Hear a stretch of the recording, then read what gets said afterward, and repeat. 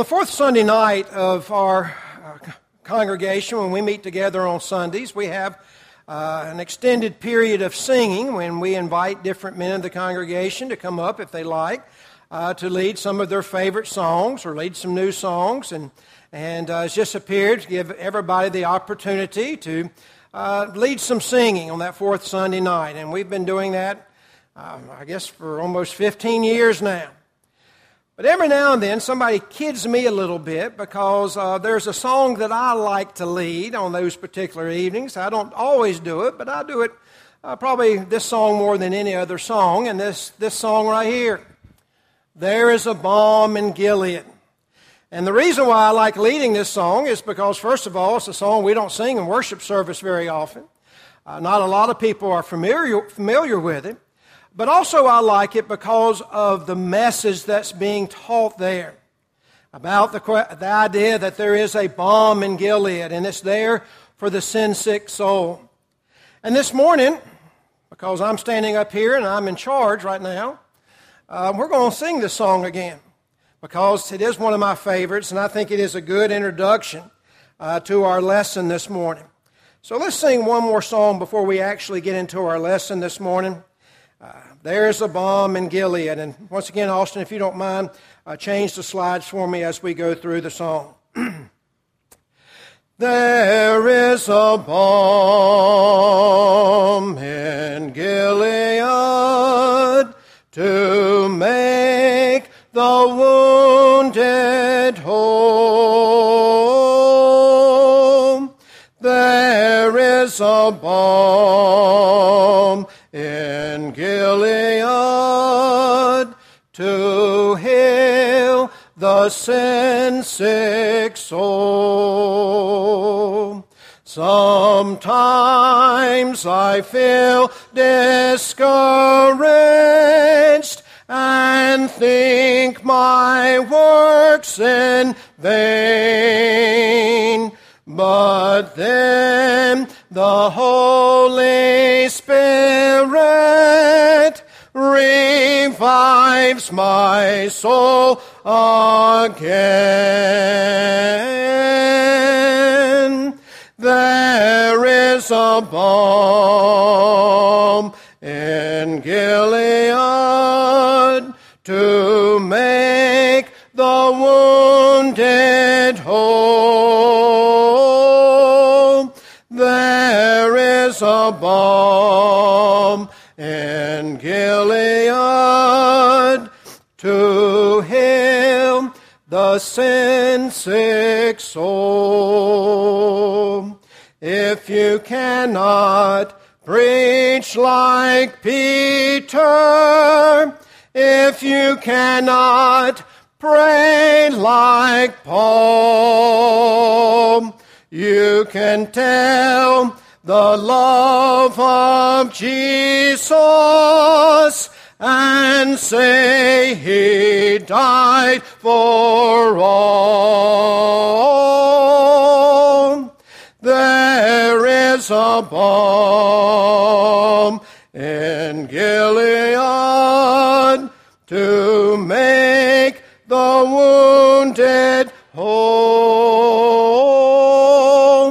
There is a balm in Gilead to heal the sin-sick soul. This morning we're going to be talking about this particular balm that we discover in the mountainous region of Gilead. Before our services this morning, someone asked me about the title of this particular lesson, and they said, what is that all about? Well, today we're going to discover what in the world is the song talking about when it's talking about a balm that is in Gilead. Gilead was a region that was on the western part of the Jordan River that was a mountainous region. And in that particular region, there was a tree known as the balsam tree, that from the sap of this particular balsam tree, there was a gooey substance that would be used to heal all kinds of different ailments that people would have. In fact, going all the way back to the time that Joseph was being captured by his brothers and being sold into slavery, the group of people that Joseph was sold into slavery to was a group of Ishmaelites that were coming from Gilead. And notice what they had when it says their camels were loaded with spices, balm, and myrrh, and they were on their way to take them down to Egypt. Most people think that this particular balm that's being talked about is the same balm that came from Gilead, and it was known for its medicine, known for its healing ability. Now, in Jeremiah chapter 8, we have Jeremiah is very, very upset. Jeremiah, of course, was a prophet to the people of Israel, and he was trying to get them to repent before God destroyed the nation, before God sent Nebuchadnezzar to destroy Jerusalem, destroy the temple, and take the people of Israel into captivity. He was trying to get the people to see the errors of his ways, and the more that he preached, the more he got upset, the more it broke his heart, the more it made him cry. In fact, he even wrote a separate book called the Book of Lamentations, because here was a man who could see very clearly that if the people didn't repent, if the people didn't turn back to God, he knew what the outcome of their circumstances were going to be, and it broke his heart. And so he brings up this idea of the fact that there is a balm in Gilead. And what I want us to do today, this morning, is I want us to go back and open our Bibles to Jeremiah chapter 8. Now, I'm going to read, for emphasis' sake, once again, the text that we have before us. And then we're going to go through and discover the point that Jeremiah was making for the people of Israel and the points that he still makes for us today. But for emphasis' sake, and I hope that you have your Bibles turned to this passage and have your marker there, because our lesson is going to come directly from the text. But notice the heartache that Jeremiah begins this section of Scripture when he says, in the King James, when I would comfort myself against sorrow, my heart is faint in me.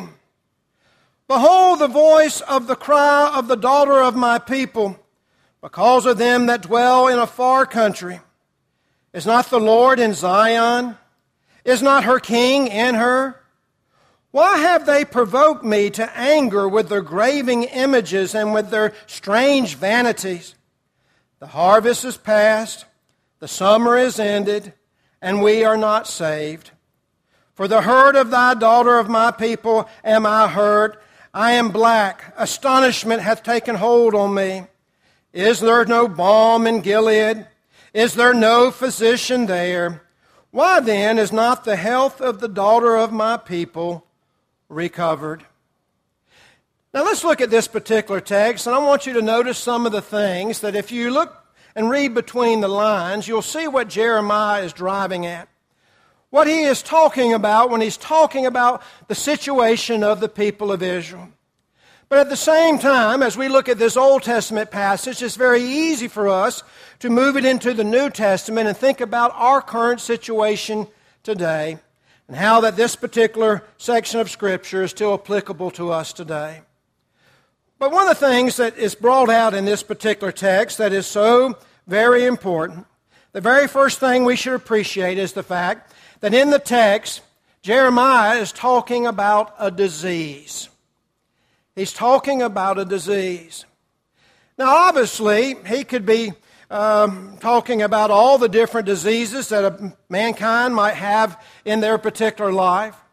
There are diseases that affect the body in different ways. There are diseases that affect the bloodstream. There's diseases that affect the joints of the body and the bones. There's diseases that affect the heart and the lungs. There's diseases that affect the brain. There's diseases that affect our outside appearances.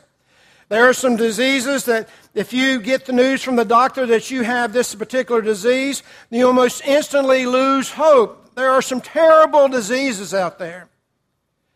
But the very worst disease, the disease that Israel needed to worry about and the disease that we need to worry about, is the disease of sin. Sin is the worst kind of disease because sin is a sickness of the soul. Jeremiah is saying to the people of Israel, we are facing a national health crisis. The whole nation is involved in sin, and something needs to be done about this disease. And certainly as we look at our society today, we would say we are again facing a national health crisis because we look at the world around us and we discover that this is a world that is full of sin. But as we look at this passage and as we look at this disease, there's something that we need to be reminded of. And that is that there comes a point in our lives where every single one of us is going to get this disease. There's just no stopping it. If we reach the age of accountability, the time will come when we'll commit that first sin, and then we'll be a sinner for the rest of our lives. Regardless of what that sin may have been, whether it be a small sin or whether it be a big sin, whether we commit great sins in our lives or whether we commit sins that we might not think are so great, regardless of the fact that once we sin, we have the disease of sin, and that sin is destroying our lives. And there's not a single person who is immune to this. There's not a single person who will not catch this disease. Paul reminds us in Romans chapter 3 and verse 10, there is none righteous, no, not one. He also reminds us in Romans chapter 3 and verse 23, for all have sinned and fallen short of the glory of God. So each and every person here, they have a disease, and that disease is called sin, and that disease is destroying their lives. If this disease is not cured, then this disease is terminal, folks. Sometimes when we go to see a doctor and the doctor gives us the prognosis of whatever thing that we are dealing with, we much rather hear him say, well, you've got a common cold, instead of hearing that we got cancer. We much rather hear him say, well, you're just dealing with anxiety than dealing with heart disease. Because we know that there are some diseases that carry with it greater risk and are more terminal than other diseases. But folks, let me tell you right now, if you've got the disease of sin, it is always going to be terminal. Ezekiel reminds us in Ezekiel chapter 18 and verse 4, the very last part of that verse, he says, the soul that sinneth, it shall die.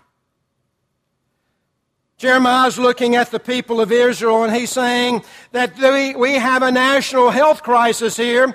Disease has eaten up the entire nation. Notice what he says in verse 21. He says, for the hurt of thy daughter of my people am I hurt. Now you might not understand that at first, but what he's looking at the nation of Israel. And he sees how disease infected they are. And it just breaks his heart. But he also understands and appreciates the fact that he too has this same disease.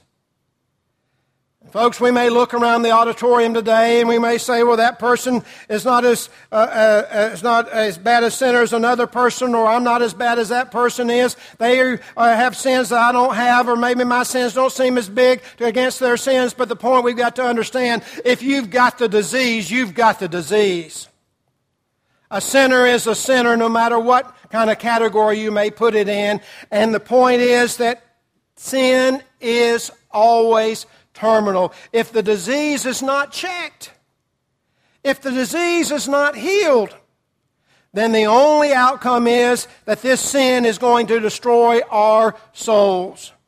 We may go about our lives thinking that we're all perfectly okay. Maybe we are in the best of health. Maybe we have the strongest health, the strongest heart. Maybe we have the clearest skin. Maybe we have the strongest muscles and joints. Maybe our lung capacity is the best it's ever been. But folks, this disease called sin makes you nothing more than the walking dead. That's how terrible this disease is. And Jeremiah looked at the nation of Israel, and he says, this is killing me because this disease is killing my nation. In the same way, Jesus Christ could look at us today, and he says, this is killing me because this disease is killing each and every one of us today. But notice what else he brings in the text. Notice that there is a remedy available. In verse 22, in the first part of it, he says, "Is there no balm in Gilead?" He's asking the question here, and he's trying to make a parallel to make people think. And he says, come on, guys. There's some medicine for this. This disease that you have, there's a remedy for it. And he kind of makes a play on words that there is a remedy in Gilead. It's a special balm that's able to heal all kinds of diseases. Why haven't you made yourself availing to it? Why haven't you taken advantage of it? Now, once again, let me remind you, there was a tree in the land of Gilead, the balsam tree, that a person could cut into the bark, and this white, oozy sap would come out, and that sap would be used to be turned into medicine that was known for its healing properties in that day and age. And of course, Jeremiah is not saying, well, if you go to Gilead and you get the sap and you put it on the skin, that it will heal your diseases. No, he's making a spiritual application. That there's a remedy out there, Israel, if you're willing to take advantage of it. And today, once again, those of us who are infected with disease, this disease of sin, Jeremiah is saying, is there not a balm in Gilead? Is there not a remedy out there for you? For the physical body, there was the balm in Gilead, but for the spiritual body, for us today, there is the blood of Jesus Christ. We are reminded in Isaiah chapter 53 how that He was wounded for our transgressions. He carried with Him our iniquities. The chastisement of His peace was upon Him, and we are healed by His stripes. There is a healing, a remedy, and it's called the blood of Jesus Christ. I want you to notice some almost unusual parallels that take place in what Jeremiah says about the balm in Gilead and when we think about the blood of Jesus Christ. First of all, the origin. Where did this balm come from? Well, this balm came from the sap that oozed from the wound in the side of a tree.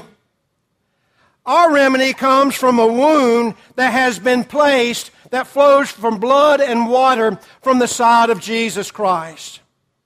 When we think about the fact that it was an axe that would cut into the balsam tree to make that sap flow, and then we think about the fact that Jesus Christ had a spear thrust into His side to make that blood and water flow, symbolizing salvation. When we think about the fact not only of its origin, but we think about its healing properties, the balsam tree was able to heal all kinds of bodily ailments, but it's only the blood of Jesus Christ that will heal the sin-sick soul. Peter reminds us in 1 Peter chapter 1, verses 18 through 19, that we have not been redeemed or healed by corruptible things such as silver and gold that was a part of the lifestyle of our forefathers. But we have been redeemed by the precious blood of the Lamb, without blemish and without spot. The blood of Jesus Christ is the remedy that we need. But also when you think about the impartiality of these two things, the balm that was in Gilead, it didn't matter who you were. It didn't matter if you were male or female. It didn't matter if you were rich or poor. It didn't matter if you were young or old. It didn't matter if you were educated or not educated. If you had a disease and you got the balm of Gilead and applied it to yourself, then it didn't matter who you were. It was going to make you better. And the same thing applies to the blood of Jesus Christ. There's a remedy out there for your disease, regardless if you're old or young, whether you're rich or poor, whether you're educated or not educated. That balm is for everyone. In fact, Paul makes a statement in Romans chapter 10 and verses 12 and 13 when he says, there's no distinction between Jew and Gentile. But the Lord's going to save whoever calls upon Him. And so in verse 13 he says, "For whosoever shall call upon the name of the Lord shall be saved." Whosoever calleth upon the name of the Lord shall be saved. So notice what Jeremiah has done now. He's painting a picture for us that's very logical as you think about it. He says, first of all, there's a disease we're dealing with. But even though we're dealing with this disease, there's a remedy. For physical ailments, there's the balm of Gilead. But for spiritual ailments, there's the blood of Jesus Christ. But he drives the point home even further when he brings out the fact that there's a doctor. Look at verse 22 once again. He says, after saying, "Is there no balm in Gilead?" he says, "Is there no physician there?" Is there no physician there? Now, we can go back and look at some ancient writings and realize that during the time period that Jeremiah was talking about, that many doctors have set up practices in the region of Gilead. I mean, it makes sense. If that's where the healing balm was, it would make sense that the doctors would want to be where the medicine was.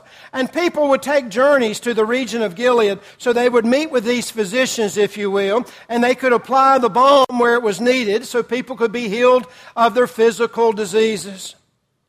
And so Jeremiah is asking the question once again, there's a doctor available.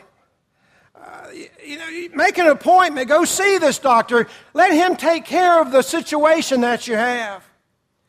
But once again, he was making a play on words to how that if a person was physically sick, that they want to go see a doctor. I know sometimes, especially those of us who are male, we kind of put off seeing the doctor as long as possible. But sometimes we just have to admit, I can't take care of this on my own, and I need to go see a doctor. And Jeremiah is basically saying, you need to go see the doctor. He's there. Go see him. And certainly as we think about this in the New Testament age and thinking about our current situation here, not only do we have a disease and not only is there a remedy, but there's a doctor who can prescribe and give us that remedy. And his name is Jesus Christ. Over in Matthew chapter 9 and verse 12, Jesus makes the point. He says, those who are whole have no need of a physician, but I have come to help those who are sick. We sing another song in our songbook sometimes called The Great Physician. The great physician now is near, the sympathizing Jesus. And we have a physician that wants to heal us. We have a physician that is here to save us from this terrible disease that we have. Over in John chapter 3 and verse 14, Jesus is talking to Nicodemus, and he says to Nicodemus, just like Moses raised up the serpent in the wilderness, so the Son of Man must be raised up. Now, I don't know if you notice at the beginning of our lesson this particular symbol, and you see this symbol here right now, and I think all of us that are aware of medicine know that this is the symbol of medicine. This is the symbol of healing. It's known universally as a symbol of healing, but very few people understand and appreciate what's going on here. What in the world does a snake on a pole have to do with medicine? What in the world does a snake on a pole have to do with healing? Well, back when people believed in the Bible more than they do now, and some things were established that have never been changed, the medical field understood that the healing ultimately comes from God. And they believed this so strongly, they used the illustration of a serpent on a stake to remind us of when the Jews were in the wilderness. And these deadly snakes were sent throughout the camp, and as they bit the people, they died. And Moses appealed for the people, and God told Moses, well, you go make a brass serpent, and you put it up on a post, and whoever looks upon this particular serpent, they'll be healed. That's where that particular idea comes from, even in the field of medicine. And Jesus Christ tells us in John chapter 3 and verse 14, He says, in the same way that people looked at that snake raised up by Moses, in the same way the Son of Man will be raised up. And of course we know the Son of Man that's being talked about here is Jesus Christ, and the way that He was raised up was the cross. And the point is, He was telling Nicodemus, you need to look to the cross, because the cross is where you're going to find the healing. The cross is where the good doctor is. In fact, a little bit later on in that same chapter, verse 16, He says, for God so loved the world that He gave His only begotten Son, that whosoever believeth in Him should not perish, but have everlasting life. Jesus went to the cross and became the great physician, if you will. He provided the remedy because of the fact that He loved us so much. He was not willing that any of us should perish, but all of us should come to repentance. You know, I may go see a doctor today. He may be concerned about my ailment. He may be concerned about my greater good, wanting me to be well. But I doubt I have come in contact with too many doctors in my life that actually love me. They are practitioners. They are involved in a practice. They're involved in a business. They may love medicine and they may love people in general, and therefore they got into the medical field, but it's to make money. It's to make a living. It's a way to go through this life. And they may care about the fact that I'm sick, but I doubt there's too many doctors that think of me with a deep, abiding love that's willing to do anything that I need to have done. For a lot of doctors, I'm just a name on a chart, just a number. It's always interesting to me, and you probably find this funny too, how that maybe you hadn't seen a doctor for 3 years and you go in to see him and he asks you all these questions about your family that you wonder, well, how in the world does he remember all that stuff? Well, the reason why he remembers all of it, because the last time you were there, he wrote all that stuff down in the chart. It makes him seem more personable, if you will. But we have a physician, Jesus Christ, the great physician, who loves us to the uttermost. In fact, He loves us so much that He was willing to die for us. Can you imagine going to see a doctor today and the doctor says, you have an incurable disease and the only way that you're going to be cured is for someone to take all the blood out of their body and put it into your body. That's the only way you're going to be saved. And let me tell you what, since I'm your doctor, I'm going to do that for you. I'm in the curing business. I'm in the business of healing people. And if this is the only way you're going to be healed, then I'm willing to sacrifice myself as your doctor. That's not going to happen. But that's what Jesus Christ did. Jesus Christ understood and appreciated the fact that the only way that we'll be healed from this disease, the great physician understood that He was going to have to give His life. He was going to have to be the substitute. He was going to have to take our place. Another thing about this particular doctor, this great physician, is the fact, here's a man that thoroughly understands the disease that we have. Over in Hebrews chapter 4, verses 13 through 14, the writer of Hebrews brings out the point that we don't have a high priest that cannot be touched by the feeling of our infirmities. But instead, He has been tempted in all points as we have. So let us therefore boldly go to His throne of grace and mercy. In other words, the writer of Hebrews is saying that the doctor that is attending to you, that has the remedy for the worst disease that mankind has ever suffered, he knows every single thing about it because he has been through every bit of it as himself. And so when we go before him, he's understanding and sympathetic because he knows exactly how terrible this disease is. Once again, we may go see a doctor today and you may be experiencing diabetes, you may be experiencing heart disease, you may be experiencing arthritis, you may be experiencing cancer, and it may be that the doctor that you're dealing with has never even once experienced any of those things. He doesn't know what it's like. He can be sympathetic, he can prescribe medicine, but to fully appreciate what you're going through, he has no clue. But our doctor, the great physician Jesus Christ, is aware of what sin is and what sin does. And he understood and appreciated the fact that he was the only one that has the cure. And that cure, of course, Jeremiah says, is there no balm in Gilead? Is there no physician there? That cure, of course, has been prescribed for us in God's Word. A doctor may tell you after you see him, well, I'm going to write you a prescription. Go take this by the drugstore, have it filled, and you do what it says on this, and then you'll be healed of your problem. Well, basically, Jesus Christ has done the same thing. He says, I understand that you have a disease. I understand that you have an incurable disease that can't be cured on your own. I understand that it's going to cause you to die if something's not done about it. Well, here's the prescription for it. A minute ago, I mentioned Romans chapter 10 and verse 13, for whosoever shall call upon the name of the Lord shall be saved. Well, Paul doesn't stop there. He says, how then shall they call on him in whom they have not believed? And how shall they believe in him of whom they have not heard? And how shall they hear without a preacher? And then verse 17 of the same chapter says, so then faith cometh by hearing, and hearing by the word of God. The prescription begins by, listen, you need to read the prescription. And as you read the prescription, you need to have faith in that prescription. You need to believe that Jesus Christ is the Son of God, and that He is the great physician, and that He can heal you. Jesus says in John chapter 8 and verse 24, if you do not believe that I am He, then you will die in your sins. You've got to believe in Jesus Christ and His healing power. But you also need to repent.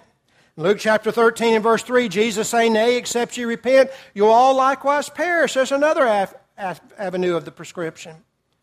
In Romans 10:10, we are reminded that we also need to confess the name of Jesus Christ. But the final thing, the last pill that you need to take in this metaphorical way, you know, it's interesting.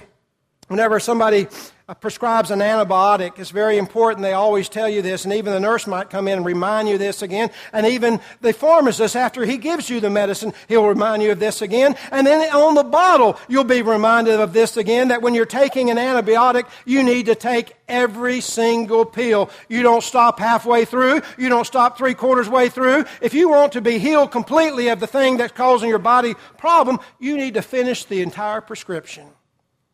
And too often times in the religious world today, people stop short with the prescription. But the Bible also tells us if we want to be healed, if we want to have our sins remitted, if we want to have our sins washed away, then a person needs to be baptized. This is so forcefully brought out in Acts chapter 2 and verse 38 when Peter told the people there on the day of Pentecost, you need to repent and be baptized for the remission of your sins. In the very last conversion story in the book of Acts, in Acts 22, when Saul believed with all his heart that Jesus Christ was the Son of God, and he has already confessed that he was the Son of God, and he's already repented of his sins, the preacher Ananias got there in Acts 22 and verse 16, and he says, and now why tarriest thou? Arise and be baptized, and wash away thy sins, calling on the name of the Lord. You see, there's something that you need to do in order to have your sins washed away, he told Saul. What you waiting on? You need to be baptized. That's what happens in the prescription that is laid out in the New Testament. But wait a minute. This passage is not over with yet. But notice the groundwork that's already been placed by Jeremiah. He says there is a disease that's ravishing the land of Israel. We can make the parallel. There's a disease that's ravishing the land of America. He says there's a remedy available. There's a remedy available for us today. There's a doctor that's available. There's a doctor that's available for us today. But here's the last point that Jeremiah makes that drives a stake into the heart of Israel and should drive a stake into our hearts if we don't respond. And it's simply this, the question. The question. And what a powerful question it is. Notice what he says. After saying, is there no balm in Gilead? Is there no physician there? Why then is not the health of the daughter of my people recovered? Now let that sink in for a moment. Jeremiah is saying, you know you got a disease. There's a remedy for it. There's a doctor there that will help you. Why, in the name of anything, have you not taken advantage of that? Israel, why have you not turned to the very thing that will heal you? What's the deal here? And the same question can be asked today. Why in the world, when we know that we are sinners, when we know that we'll be lost if we not have something done about that sin, and we know that there's the blood of Jesus Christ, and we know that Jesus Christ is the great physician and wants to save us and wants us to go to heaven and wants to forgive us of our sins, why in the world would anybody in the right mind not take advantage of it? It just defies all human logic. Well, there's some possibilities why people don't do it. First of all, there are those who think that they're not really sick. Listen to that preacher up there talking. He's talking about, I have sins in my life. Oh, I know I'm not the best person I could be, but I'm not mean to people, and I do pretty good getting along with people. I mean, I'm not guilty of stealing or lying or killing somebody or anything like that. I mean, I'm not a saint, but I'm not bad. Imagine going to see a doctor, and the doctor says it's right here on the x-ray, it's right here in the blood test. If you don't have a treatment done, you're going to die. And you say, well, you know, doctor, I really don't feel that bad, so I'm really not going to respect your diagnosis. I'm just not going to do anything. There's others who think about this particular disease, and they think, well, I know I'm a sinner, but here's the problem. I'm such a bad sinner. There's just nothing that anybody can do. I'm just too far gone. Well, we need to understand and appreciate the fact that even as Jeremiah is talking about this disease, and as the Bible in the New Testament talks about this disease, there's no such thing as a little sin or a big sin. A sin of losing the temper is the same as the sin of murder, according to James. A person may not think much of maybe stealing a pat of butter off the cafeteria line and cupping it in his hand so we have to pay 25 cents for a pat of butter. But folks, that's just as deadly a sin as somebody stealing $1 million from a bank. A husband may say something ugly to his wife one day because he's not thinking correctly. But folks, that's just as bad as a husband taking his fist and pounding his wife's face in. You see, far as God looks at sin, there's no degrees of sin. Sin is sin, and regardless of what your sin may be, God has the remedy. He has provided the great physician. He wants you to be saved. In fact, the only unpardonable sin that the Bible talks about is the sin of not repenting, the sin of not taking advantage of what God has provided. It's the sin of refusing what God has provided for you to be saved. The blaspheming of the Holy Spirit that's talked about as the unpardonable sin is blaspheming the very message that Jesus Christ came to this world to seek and to save that was lost. You see, remember the well, as Jesus points out in Matthew 9 and verse 12, the well, the hole is not who He's come to save. He's come to save those of us who are sick. So regardless of your sin, regardless of how bad you may think you are, regardless of how much disease you may think you have in this body, Jeremiah and Jesus says today, there's a balm. There's a doctor there. Why haven't you taken advantage of it? And one final thing I think about this, I think about the fact there's those who perhaps haven't taken advantage of this remedy, haven't taken advantage of this doctor because of the fact that they think that they have plenty of time. They understand they have a disease. They understand that there is a balm in Gilead. They understand that there's a physician there, but they also keep putting it off. I mentioned earlier that those of us who are male, we seem to be more likely to do this than others, studies have shown. But if we have something bothering us, we just keep putting it off instead of going to see the doctor because we hope that if we put it off long enough, somehow or another it will get better. Well, folks, some things just don't get better on their own. And sin's one of those. And a day that goes by where we haven't repented of, there's another day that we have to repent of, and we don't know whether there's going to be another day in which we can repent. There is a balm in Gilead. There is a physician there. Jeremiah and Jesus both asked the question today, why haven't you taken advantage of it? There's one curious passage in the text that we've been looking at today that's very important that we look at, and let's close with it. And that's Jeremiah chapter 8 and verse 20. But Jeremiah makes this very profound statement. He says, the harvest is past, the summer has ended, and we are not saved. In other words, Jeremiah is saying, you've had all the time in the world. Everything has been provided. In fact, this particular verse leads him to the thing of saying, is there not a balm in Gilead? Is there not a physician there? Everything is in place. But enough time has passed. And we're still not saved. And so he's asking the question basically once again at the beginning of this whole pericope of Scripture. What are you waiting on? You know you have a disease. A remedy is there. A physician is there. Now it's certainly left up to you. If you're lost, it's not going to be God's fault. He has provided everything that needs to be provided. If you're lost, it's going to be your fault. If you have a need this morning, won't you come as together we stand and sing?